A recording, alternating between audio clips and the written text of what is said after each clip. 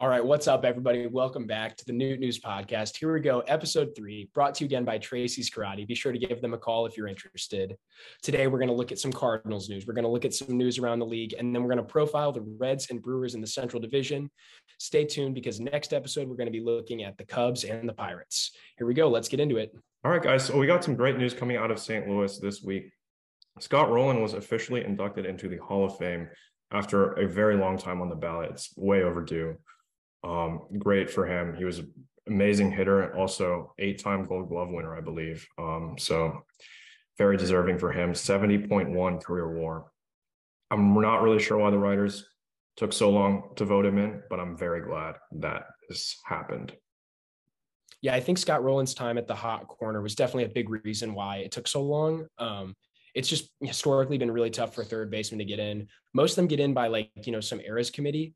Only, I believe Scott Rowland was the 9th third baseman inducted by the BBWAA ballot. So the original way to get in. So that's super exciting. At 70 WAR, 8 Gold Gloves, like you said, 18-year veteran. He won a World Series. You'd think that guy deserves to be in. You can't really tell the story of baseball between 1995 and 2010 without Scott Rowland. And so in my opinion, that's the criteria. He's in.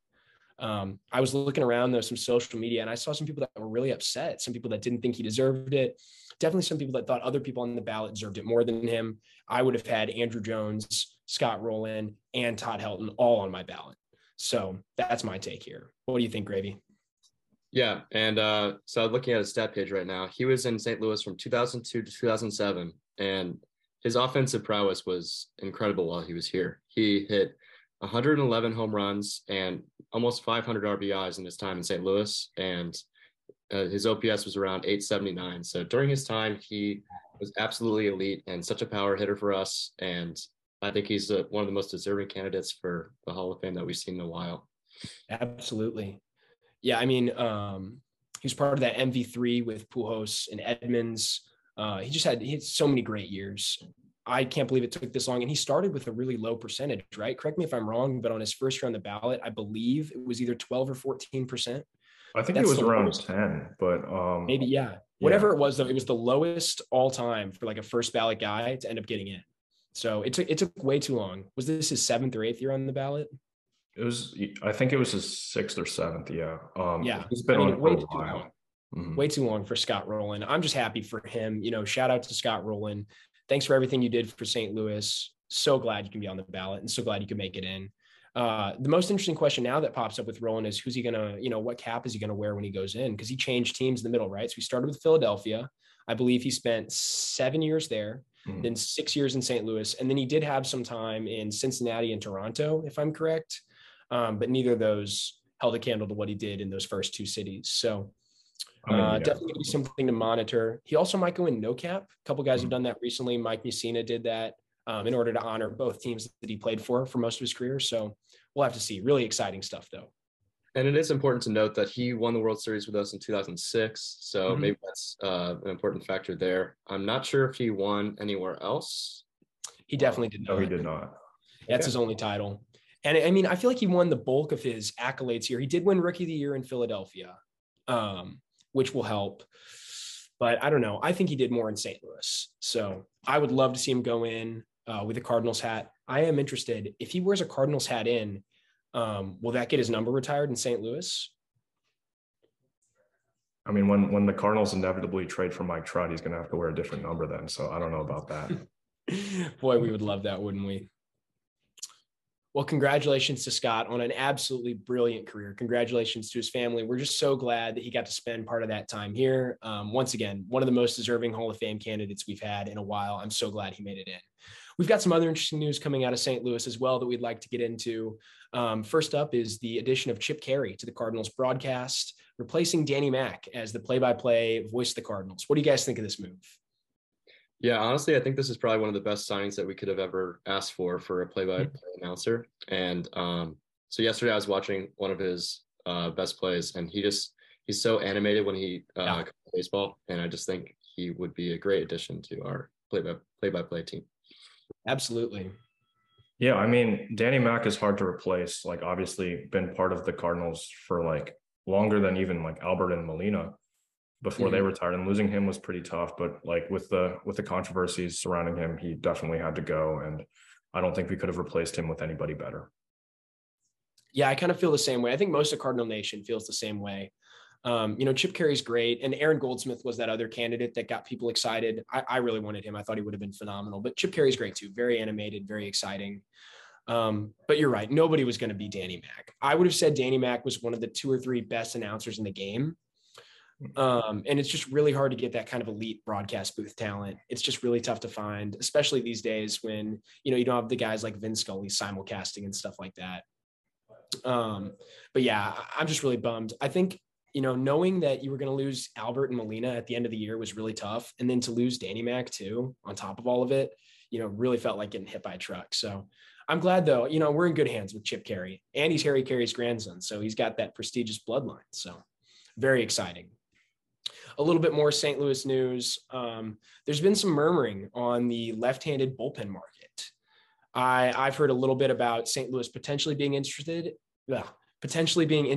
in one of those relievers that's still available. I think the most interesting names right now are Zach Britton, Matt Moore, and then Andrew Chafin. What do you guys think? I would love to add Chafin personally. Yeah, honestly, I think Chafin is the person that I would love to see come to the Cardinals. But and there's been a lot of rumors circling around him for a lot of teams, but ultimately there hasn't been a whole lot of traction, it seems like, with him signing with a team. So hopefully we can make a move before the season starts. Absolutely.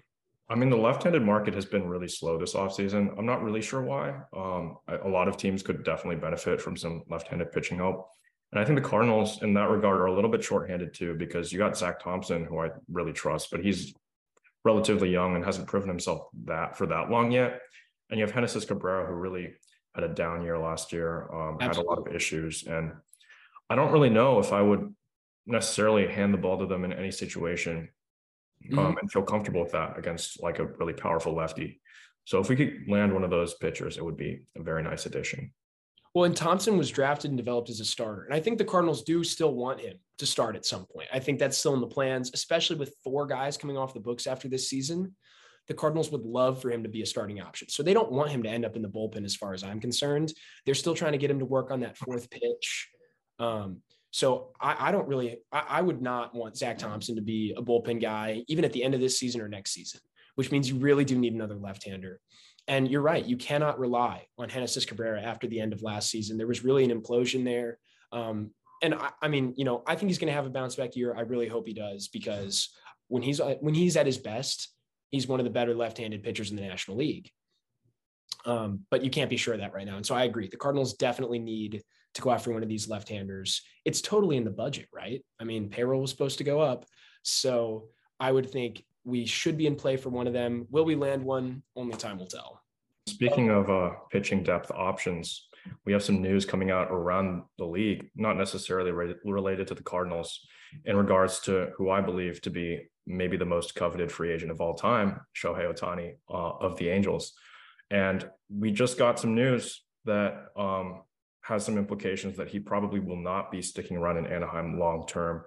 Artie Moreno is not going to be selling the Angels after all, despite announcing that they would be for sale earlier in the offseason. Now, as someone who roots for the Angels part-time, of course, not nearly as much as the Cardinals, but it does hurt.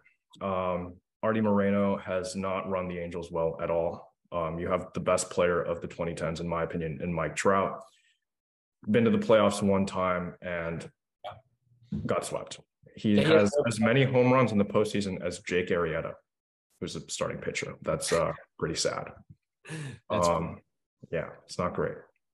So that was the 2014 season, right? And they were swept out by the Royals. Yeah, they were.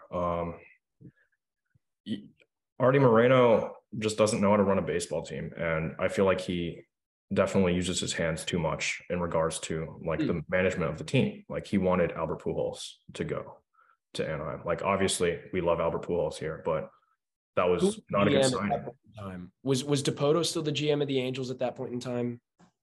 Not sure, but yeah, I mean, the contracts the Angels have handed out, multiple bad contracts in the last decade. After Albert, there was the Josh Hamilton deal, there was the Zach Cozart deal. There was the Anthony Rendon deal. They have really tied their hands. Yes, and I believe Anthony Rendon is making $39 million still this year, which is quite of a big overpay there. But they're just like anchored down by a lot of big contracts, and I feel like that could be an issue for them going forward. And I feel like Artie Moreno should have taken the team another direction and maybe sold the team this year in order to make up for that. Absolutely. You'd love to see the Angels be able to move on, because you're right. This has been a long time now with very little excitement. And how can you not be exciting when you have a guy who pitches and hits? You have a guy who's got 3 MVPs already. He's already one of the best baseball players of all time. He's going to go down as, one of the top 5. He might be on the Mount Rushmore for a lot of people. And you can't win with the guy? Are you serious? No postseason wins? That's just terrible. I don't know. It's my opinion, my very unprofessional opinion, that Artie Moreno should have sold this team and the Angels should have been able to move on. It's a shame. It really stinks for all the fans too. So if you're an Angels fan like Andrew here, really, really sorry for you, because it looks like it's going to just be more of the same. I wouldn't be shocked to see them try to hand out another big contract for absolutely no reason in the coming days or in the coming years. So. And circling back to Ohtani, I just saw a post that's talking about the top 5 landing spots for Shohei, and they're recommending the Mets, the Dodgers, the Padres, the Yankees, and the Giants. So, and like for me personally, I would hate to see him to go to those teams, but big contracts means big teams, and those guys will definitely be willing to spend the money on him.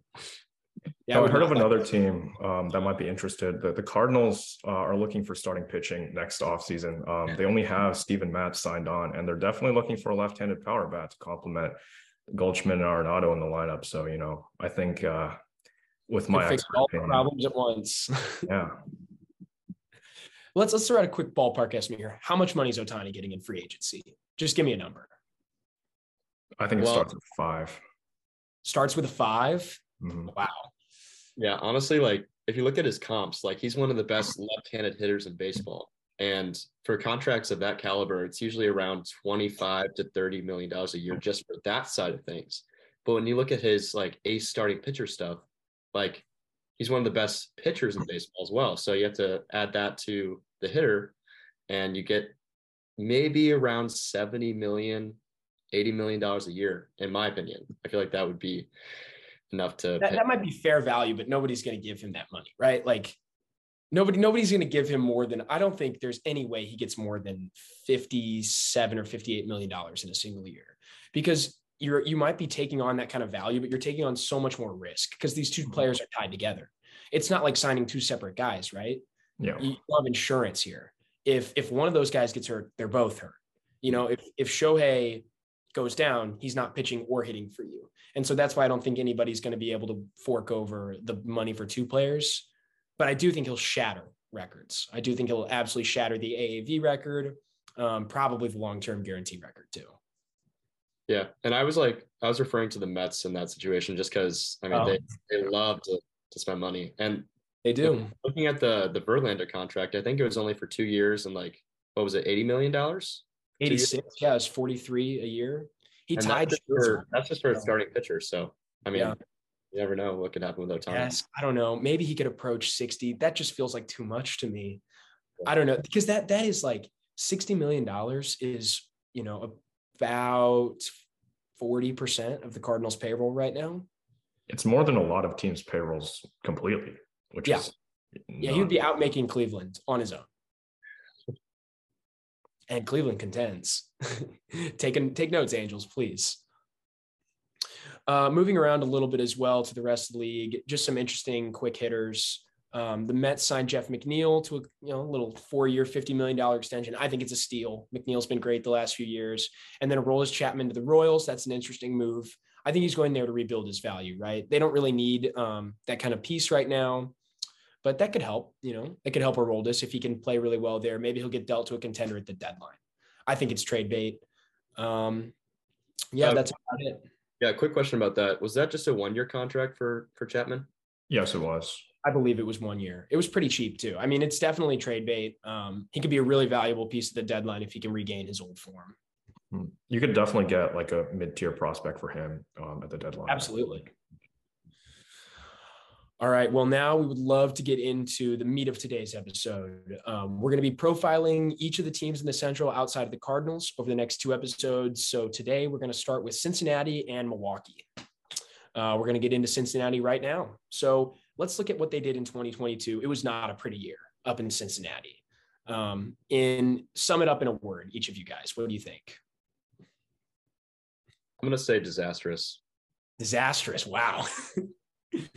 I mean, I thought it was salvageable at the end because you saw what they did in April, and that was really, really not great. And I feel like they bounced back a little bit throughout the rest of the season. Bounced back to finish with 100 losses still. So for context, Cincinnati started the season 3-22. That is just that's one of the worst starts to any team in baseball history. That's right up there with that Tigers team that lost 120 games. One of those 3 wins came against the Cardinals, by the way. It did. It did. But yeah, I mean, that's truly awful. The Reds really did have an absolutely brutal season. And then they dealt away the only interesting pieces they had. It was nice to see Drury excel there. But then he was traded to the Padres. Castillo was their best. He's 2-time All-Star. I guess he was their only All-Star this year, dealt to the Mariners and then extended. Who else did they ship out? Malley. Malley, I think, was before the start of last season, was shipped to the Twins. You're right. But the remains of that strong pitching staff that they had back in 2020 during COVID year, when they had one of the best pitching staffs in the NL, it's all gone now. Bauer, Malley, DeSclafani, Castillo. To think those guys were all on one team and they couldn't win. Gosman was there too. That's crazy. You've got to be able to win with those guys. But Cincinnati has torn it all down again. So I think this is going to be another long rebuilding year. You do have a few interesting prospects, though, or not prospects, up and coming young players in Hunter Green and Nick Lodolo. I feel like if the Cardinals were to match up with those 2 pitchers in one series in particular, I would have doubts about the Cardinals winning that series because those 2 guys, when right, can be really nasty. For sure. Lodolo had an amazing season last year. It was actually better than Hunter Green's, although it was overshadowed because Hunter Green has the higher ceiling and is the more exciting prospect. But, Lodolo last year, looking at his stats right now, was worth about 3 WAR, had an ERA of 3.66, ERA plus of 1.22, so well above average, finished 6th in Rookie of the Year voting. Big strikeout guy, 11.4 per 9, and he threw over 100 innings. So he was out there, he was healthy. I'm really excited to see what he can do in year 2. And then Green obviously was the more exciting of the 2 because that's a starter who throws 100. You don't find those all over the place. So yeah, you're right. They do have 2 budding aces. And then Graham Ashcraft is another interesting name behind those 2 who could do something for them pitching this year. But I still don't think it's going to be enough to start winning games because that offense might be the worst in baseball. I mean, Hunter Green in the second half of 2022 had a 1.02 ERA. His first half was pretty lackluster with a 5.78, but I think he really put it together in the second half. And if he figured something out, he could definitely be one of the top pitchers in baseball. It could be like a DeGrom type pitcher. Wow. Which is really scary. You heard it here first. Hunter Green comped to Jacob DeGrom. That is bold. I'm not going to go that far, but I do think he's going to be a really good pitcher very soon. And he's got some filthy stuff. I mean, he's topping like 102 miles per hour with his fastball. And if he's able to work on locating it better, I feel like it's going to be an unstoppable pitch. And yeah, his changeup is also pretty nasty as well. And then correct me if I'm wrong, the Reds have the ingredients to win. Why are they losing 100 games? Correct me if I'm wrong, but the Reds should not have traded Castillo then. You could build a super rotation with these guys. If you've got Castillo still there, 2-time All-Star, he's contended for the Cy Young before. We all know he's loaded with talent. That's why he got that big extension from the Mariners. You've got him. You've got Hunter Green. You've got Nick Lodolo. You can piece together those back 2 guys. They have lots of options. They have lots of internal options to pitch. Graham Ashcraft was pretty good last year. I don't understand why they can't contend. I don't understand why they can't augment the offense by just spending a little bit of money. This feels to me like more Chiefsgate owners. Yeah, it looks like a Marlins comp if you really think about it. That lineup, I think a couple of those pieces in that lineup, if they figured it out, could definitely be promising. Jonathan India had a really injury-plagued season last year. Definitely didn't live up to the Rookie of the Year. Absolutely. That he got in 2021. Joey Votto was also hurt. We know what he can do. Votto's led the NL in on-base percentage like 9 times now. He's an And absolute stud. and additionally, like Tyler Stevenson looks amazing. And both his I guess he's this is gonna be his third year coming into the league. And last year, like he's had some terrible luck. I know he got injured, and then when he came back from the IL, he got injured like in the second game back with like a broken thumb and was out for the season. I think that he's an incredible hitter. He just had some bad luck last year. I think he'll have a great season again next year. Yeah, he definitely looks like a budding talent at the catcher position. And so I look at this team, and there's a lot of names. There's a lot of names I really like, and they held on to some guys, and then augmented the roster just a little bit this offseason. The team's not expensive right now. They have one of the lowest payrolls in baseball. It would not have been that big a deal to keep Castillo around for one more year and actually try to win. And that bullpen's great. Steamer thinks they're going to have one of the best bullpens in the NL. They've got Edwin Diaz's relative, Alexis Diaz, who was unhittable last year. He had a lower ERA than Edwin. He was amazing, almost untouchable at the back of that pin. And then, Lucas Sims was really good. Art Warren was great last year. So they have a ton of names. The pitching staff looks great. I don't understand why they want to tear it down. And especially with this extra wild card spot, I thought this would make more teams want to go for it, but it feels like it's clearer than ever who the contenders and who the pretenders are. I don't know. It's just a bummer. But we'd love to talk about some of their young talent as well. Some of the prospects there are also really interesting. You've got Ellie De La Cruz coming up soon. He is absolutely loaded with power. One of minor league baseball's most promising talents. He's 10th overall in the new rankings. And he's going to play shortstop, I think, for them. I was looking around, and 4 of their top 5 prospects are shortstops. And then 8 of their top 9 are shortstops or third baseman. So they seem to be really loaded up at one position, because then their second best prospect is Noelvi Marte, who they got back in the Castillo trade. So I guess that left side of the infield is going to have a lot of competition. You're going to have to move some of these guys around, though. Yeah, and Ellie De La Cruz is a very interesting name. He's 21 years old and 6'5". So that's another like O'Neal Cruz type of. He's going to look a little bit like Aaron Judge there in the batter's box, just towering over the catcher. All right, I'd like to take some time now in the middle of this episode to shout out our sponsor, Tracy's Karate. First of all, I just wanted to note that in our last episode, we got the phone number wrong, and we will correct that for this episode. Tracy's Karate has been serving this local St. Louis community since 1969, specializing in private lessons for practical and effective self-defense instruction. Private lessons allow Tracy's to teach anyone, focusing on your personal goals and your own learning style. Try out a free half-hour private lesson today. Call 314-821-0555 or visit tracys.com for more details. I know some of these guys personally. They're really awesome, and it's a fantastic opportunity to learn very valuable self-defense skills. If you decide to sign up, let them know that the crew at Newt News sent you. And again, the phone number is 314-821-0555. And you can also sign up at tracys.com. All right. Thank you again, Tracy's, for sponsoring this episode. And now we're going to get into our preview of the Brewers. They look like they're going to be the Cardinals' top competition in the Central. What do you guys have for us? The Brewers are very interesting for me because obviously they have that top end starting pitching, and we saw what that can do with a flawed team in the postseason, specifically with the Phillies. Like we know very well as Cardinal fans that if you get a top team with 2 legitimate aces at the top of the rotation, it doesn't really matter what the rest of that team looks like. They're going to compete in the postseason. It's just a matter of whether or not they can get there. You have Corbin Burns, who wasn't as great as his Cy Young year in 2021, but still showed ace. Awesome. And Brandon Woodruff, I think had some injury issues last year, but definitely also we've seen what he can do. He can also be a number 1 for most teams. He would be the number 1 on the Cardinals, that's for sure. But in terms of the rest of that roster, I'm kind of puzzled by that lineup.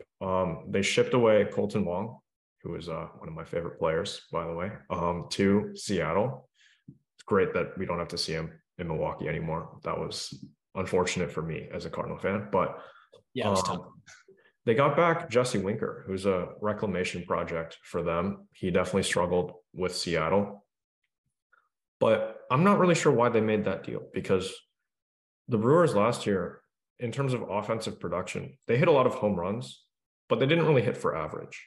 And Colton Wong is an average guy. He doesn't hit a lot of home runs. He's a speed defender. What was Colton Wong's average last year, though? I mean, let's look at Wong's offensive stats. I do think they've slipped a little bit recently. He's getting up there in age. Colton Wong's 32 now. Last year he batted, He hit 251 with a 339 on base. So his on base numbers are still on par with some of his better years in St. Louis, which is still sure. But I think Colton Wong has really shifted into a bit of a slugger. He did have his best season yet by OPS plus standards, 118. Mm-hmm. But he did that with a 430 slug. Colton Wong hit you 15 bombs and 24 doubles. I mean, he had over 40 extra base hits last year, and he was only hitting 251. That's the lowest average he's put out since 2018 in St. Louis, which was probably his worst offensive year there. So I don't know. I definitely think Colton Wong is not fitting that philosophy if you're looking for some average guys. And Winker at times has shown that he can hit 300, and he's a former NL Central killer. I personally love the deal for Milwaukee.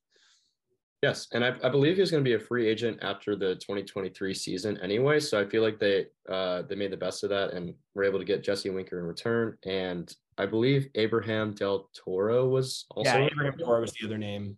He started with the Astros and then was dealt in the Kendall Graveman deal to the Mariners, I think, and then was shipped over. But he hasn't done much. He big name as a prospect, but really has yet to catch on. But if anyone can catch on, they'll catch on with the Brewers. I mean, you look at this lineup again. Rowdy Tellez, power hitter. That's kind of all that he really does. Christian Yelich, I mean, if he finds it, I'm going to be terrified. When he found it in 18 and 19, the Brewers won the Central, I believe, both times. They did not win in 2019. They won in 2018. Okay. Well, I think that's a big if, though, for Christian Yelich to find his swing again, because Yelich has been either average or below average, I guess, 3 years running now. Because he had that MVP season, then the MVP finish where he almost won it again. But since then, he's been not great. Last year, Yelich was a 111 OPS plus guy. So he was a worse hitter than Wong by that metric. Only a 738 OPS. He's hitting 250 the last couple of years. He just hasn't been great.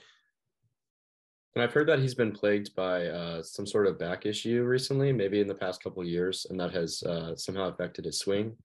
Yes. And hopefully, I mean, I personally like Christian Yelich. I hope he finds his prowess again. But in terms of looking at the rest of the lineup, I think that he's probably their best overall hitter still.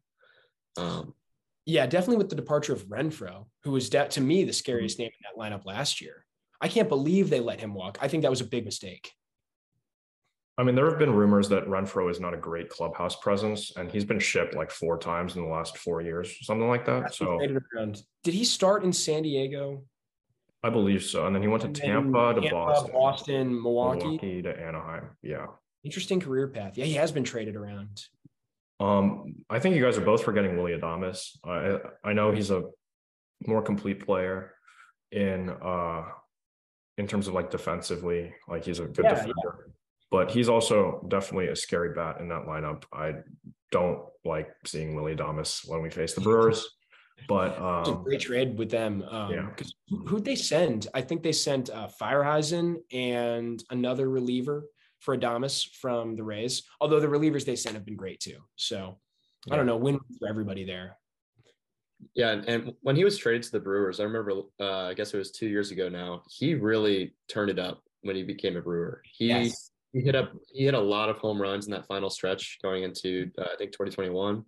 And even last year, he still ended up with like 31 bombs and 98 RBIs. So he's still one of the best power hitters, at least at shortstop position in baseball. So the huge reason the Brewers have contended. I mean, it was an unbelievable get for them. And he was replacing, I guess, Orlando Arcia was there before him. And then after that, it would have been Luis Urias, who just really, hasn't turned into what we thought he would. I mean, if we're talking about good Brewers trades, I think they fleeced the Braves for William Contreras. Absolutely. I don't 100%. They didn't give anything up for William Contreras. I was shocked. And that's a great young bat. How is he changing teams right now? I understand the Braves got Sean Murphy, but come on, let the guy DH. Yeah, and also we got ourselves a fun little rivalry in the Central now with Wilson Contreras, who's the better Contreras, by the way. Hopefully, but, he needs. Yeah, it's pretty cool. Yeah, I think both of them could be all-stars again this year. So it's going to be a lot of fun. And it's great for William Contreras, because now he's going to be an everyday catcher again. Mm-hmm. Because they let Narvaez go, if I'm correct. So I guess William Contreras is going to be the guy there, and he definitely wasn't going to be in Atlanta. So good for him. I'm glad he's going to get to step into that role. I'm very excited to see the sibling rivalry take place in the field between our two teams. So yeah, it's going to be awesome. I can't wait to see him. William comes up to bat and Wilson's behind the plate. It's going to be great. Yeah, I remember when Jose Molina came to St. Louis with the Rays. I think Yachty left like crackers or something for him on the home plate. That was pretty funny. That's awesome. Yeah, those are so fun. Baseball is so cool like that, because I feel like there's a lot of families that play together, and that's just really great. You have the Molinas, you've got the Contrerases. That's really special. All right, I want to cover the bullpen real quick, because the Brewers obviously are missing a key piece of that bullpen that they had last year in Josh Hader, who they shipped to San Diego. I know he didn't necessarily have a great middle half of the season, and I think that's putting it lightly. He was not great, but I think he found it in the postseason, and I think the Brewers are really going to miss him throughout next season. I don't know if Devin Williams can hold it down. Well, Devin Williams had a good year statistically, but in the big moments, he was not there. If you recall, at the end of the season, there were a couple games in a row that Williams really struggled in. And as a Cardinals fan, I was very much enjoying that. But that really cost the Brewers. Just a couple more games, they might have been able to slide into that third wildcard spot. So you do have to wonder, how's that going to affect Devin Williams moving forward? They have a couple other interesting names at the back of the pen. Matt Bush is still there, right? And then they've got one name that I can't pronounce at all, so I don't even know if I'm going to try. But he's a 27. Yeah, 27-year-old lefty. So he's an interesting name as well. But you're right. Missing Josh Hader is going to be absolutely brutal for the Brewers, and he's been such a consistent, dominant presence there the last few years. Looking at the roster resource page, I see that the Brewers also have Ashby and Hauser as long men in the bullpen now. They were both starters last year. So that's kind of scary that they have guys there that can go multiple innings and be solid. So I'm a little bit afraid of that, but I don't know. There's a lot of question marks in this Brewers bullpen, I feel like, without Hader, and the depth is going to be tested. Yes. And so Devin Williams last year, he was pretty angry at the Brewers front office for dealing Josh Hader away. And he himself said he was not ready to be in that closer role just yet. He didn't feel like he was the right guy for that. But towards the end of the season, I think he definitely turned it around and became that lead guy. But I'm looking at the names for their relievers right now, and I mean, it's projecting that Matt Bush is going to be their number 2 guy, but he is 37 years old, so he's really getting up there. Sure. So I mean, their bullpen doesn't look as complete as it was last year with Hader, but I do still think they'll have a good season. When one of the big gets in that Hader trade was Rogers, right? So it was kind of a closer for closer swap with a little bit more sent in by the Padres to make it even, because Hader's clearly the superior pitcher, but they let him walk. I believe he signed in San Francisco, and now, those twins will be together, more family. Mm-hmm. But they let him walk. That's crazy. He was one of the big gets. I mean, he was not great with the Brewers last year at all. I think he really fell off in Milwaukee even more than he did in San Diego. And I don't know. Personally, I remember Taylor Rogers, or Tyler. It was Taylor, right? Taylor Rogers was a guy I was always looking forward to seeing, because during the Pools chase to 700, I was like, oh, if Taylor Rogers comes in, he's a lefty, and Albert's gonna absolutely crush a few off him, and I think he did. So I guess for sure. But I just think, a former closer like that, someone who's still young, plenty of time to bounce back. I don't know. I think that would have been a great name for them to add to their pen. Could have really rounded out that pitching staff a little bit. And he's a lefty, so you'd love to see more of that depth back there. And honestly, I mean, it was a little confusing. Another member of that Josh Hader trade was the Nelson Lamet. And as we know, a few days after he was traded to the Brewers, he was DFA'd, and the Rockies picked him up. And of course, we know what happens when he was a Rocky.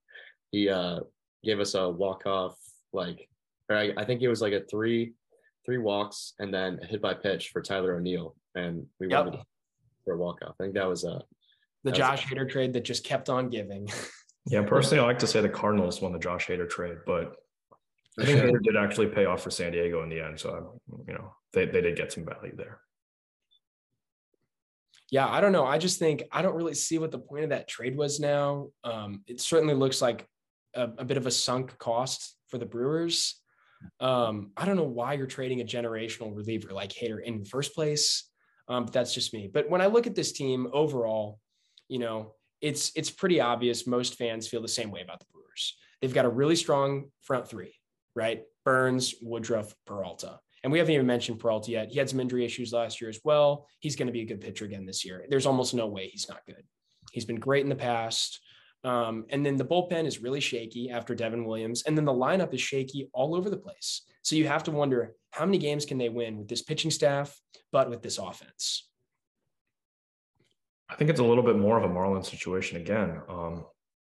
We've hit on it a couple times this episode, but teams with good pitching and poorly structured lineups like the Brewers, Marlins, and the Reds don't tend to win a lot of games because if you don't score, you can't win, right? Like, it is the name of the game. You do have to outscore the opponent, and I'm not sure the Brewers are going to be able to do that much this year. I think them and the Reds are actually really similar. The Brewers are a little bit better across the board. The Brewers have the developed pitching. The Reds have the developing pitching. The Brewers have a bad lineup. The Reds have a terrible lineup. The Brewers have some bigger names in the bullpen than the Reds, but they both have something to dream on.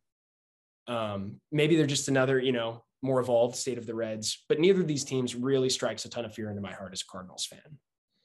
I don't think the Brewers can win many more than about 85 to 87 games with this lineup. Maybe they'll contend for a wild card spot, but I think the Cardinals will take the division handily. I also think the Cardinals, in regards to the Brewers, definitely have a leg up on them in terms of lineup. Mm-hmm. Our pitching is always going to be there. Like, I know we complain about not having that strikeout pitcher, but sure, I don't think any pitcher can truly be that bad with St. Louis because we do have such a good defense. Yeah. And we play in a pitcher's park. Mm-hmm. So I don't know. It'll be interesting to see what the Brewers throw together this season. But I'm not as afraid of them as I was a year ago. Not at all. Yeah. And honestly, last year, I think we won the season series with them like by one game. I think it was 10-9 for us. Yeah, really close. And, I could see us doing better than that this year. But, with the division rivalry, it's always, up in the air as to who will win the series. So we shall see how that turns out. Yeah, if you want to preview the Cardinals a little bit, I think a lot of the struggles that we had against the Brewers were earlier in the season when Albert's bat hadn't necessarily clicked. And I know Albert was obviously so huge for us in the second half of the season, but in the first half, we only really had two real bats in this lineup. And I think Contreras is going to be a much more consistent presence throughout the lineup throughout the entire season. It's not going to take some crazy reawakening like Albert had. I think he'll just be consistently good throughout the entire season. Absolutely. I just think if you look at these teams right now, coming out of last season, there's a 7-game gap, right? The Cardinals win the division by 7 games last year. I think the Brewers got worse. I love the Contreras edition. But I think for them, the William Contreras edition, I love both Contreras editions. But I love them adding William Contreras, but I do think they got worse. I think shipping out Josh Hader was a big mistake. If anything, they might have stayed the same, but I look at the Cardinals, I think they got better. And so I don't see this gap getting smaller. I don't see them making up 7 games. That's a lot. That is a lot of ground to make up. Yeah. So where do you guys have the Brewers finishing in this division? I mean, I think I have to have them finishing second. I know we're going to break down the Cubs next week, but I don't think the Cubs have the pitching depth needed to compete with the Brewers in that regard. Absolutely. And the lineup depth for the Cubs, I know they added a few reclamation projects and Bellinger, Mancini, Swanson's a big add for them, but I don't think their lineup is star-studded enough like the Cardinals is to really compete with that pitching. Not at all. And then circle back just a bit. Where do you have the Reds finishing? It's 4th or 5th. Are they in the basement or are they just out of it? We're going to touch on this next week with the Pirates, but yeah, I believe in magic. Andrew McCutchen, going back to the Pirates, I think he saw what Albert did last season, and he's like, I'm kind of at the end of my career. I'd like to finish strong and maybe juice my numbers a little bit. And so a little bit of Andrew McCutchen, turn back the clock magic, bring the Pirates out of the cellar. Yeah, I think the Reds will finish in 5th place. I also have them in 5th. Gravy, where are they for you? Yeah, honestly, I agree. I think for the Central Division, it'll be the Cardinals, the Brewers, the Cubs. I'm going to say the Pirates are going to pass up the Reds as well. I do believe Andrew McCutchen is going to have a really nice farewell tour with the Pirates this year. I mean, he was just such a beast for them for so long, and he won that 2013 MVP season. He beat out our own Goldie, although he was with the Diamondbacks at that point. Yeah. All right, and then one more thing I wanted to touch on with the Brewers. We just want to cover some names to know. You might not remember Keston Hiura, but he's going to be back this year. He should be healthy. He should be ready to go. And then they've got some fascinating prospects who could be coming up as well. There's Jackson Chourio, who I don't think is going to debut this year. I think he's going to be a next year guy. But then after him, you've got Joey Weimer, you've got Sal Frelick, and you've got Garrett Mitchell, I believe, who are all some stud young outfielders. So the Brewers could really be bolstering that outfield as soon as May if they're looking to call these guys up. Expect Sal Frelick to contend for NL Rookie of the Year. He's a great name to learn. The Brewers do have a lot of exciting talent in that farm system coming up, and a lot of it on the offensive side where they need the help. So I do think they have a chance. If these guys come up and pop, I think they could push the Cardinals for the division. I think that's the best way. I think if the Brewers make the playoffs, it's going to be because their young talent came up and really, really hit the ground running. If they don't, it's going to be because either they didn't bring the guys up or the guys didn't perform the way they hoped they would. If you're looking at ace starting pitching, I know the Ohtani thing is a pipe dream, but the Brewers could be an interesting team to look at the deadline. If they struggle, if they hit the ground struggling, we know that they like offloading payroll. That's why Hader's gone. That's why Wong is gone. Burns and Woodruff are in, I believe, their 2nd year of arbitration this year, and they'll hit their 3rd year of arbitration in 2024. So that means they only have 2 years left as Brewers. I don't know if they'll trade in division, but if they really struggle. Let me check these contracts real quick. I'm going to hit Sport Track real quick. Yeah, honestly, and Burns is he's due for a payday after his incredible time in for sure. And I believe he won the Cy Young. Was it 2021 where he won? Yeah, he did. Yeah, so unbelievable season.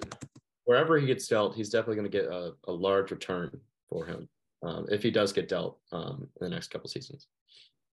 And then there's also Freddie Peralta, and he will be he's got some club options. Never mind. The Brewers can technically lock him up all the way through 2026 with 2 years of club option, and he's the most affordable of the three, so I don't think he'll be traded.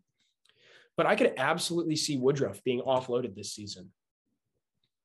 Would be interesting. If the Brewers aren't going to contend, they might want to reset everything, and get ready for these young guys to come up, because Chourio's probably a 2024, maybe 2025 call-up.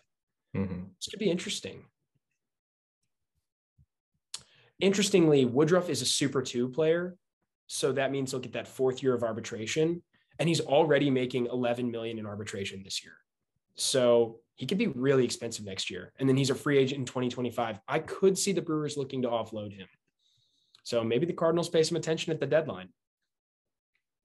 I think it'll take a lot for a division rival to pry I think one of those guys away. But hey, maybe they're interested in some of our lower tier prospects. I think so as well. But, you never know. The Cardinals were linked to Castillo a lot. We didn't end up dealing for him, but it's possible. We've done division trades before as well. So I'm hopeful, because the Cardinals we're all thinking they need to add a starter at some point this season. You're expecting somebody to get hurt. You're expecting somebody to be ineffective. So they will be in the market. And in division, Quintana last year. Yeah. So you really never know. And looking at the Pirates right now, 43-year-old Rich Hill seems very enticing for the Cardinals front office. We love guys in their late 30s, early 40s. Well, the Cardinals also like players from Asia, like Miles Michaelis and Drew Verhagen. Maybe a player from Asia. Yeah. Hong Yin Kim, Sungwon Oh, Shohei Ohtani. Yeah. Right. That'd be unreal. I do hope we get him, but I just don't think it's very possible. But all right, guys, I think that's going to wrap it up here for our third episode. So thanks so much for tuning in and listening to this episode. Join us next week for team profiles of the Cardinals' other two division rivals, like we hinted at earlier, the Pirates and the Cubs. If you enjoyed, please leave a like and review and consider subscribing. Please subscribe. Follow Newt News on Twitter, Instagram, and TikTok at Newt News Pod, and check out our official blog where we post all sorts of great content. We've also posted written versions of these previews. We'd love for you guys to go get them a look. The Cubs preview and Pirates preview are on the way. Have a great day, and we hope to see you again next week here at Newt News.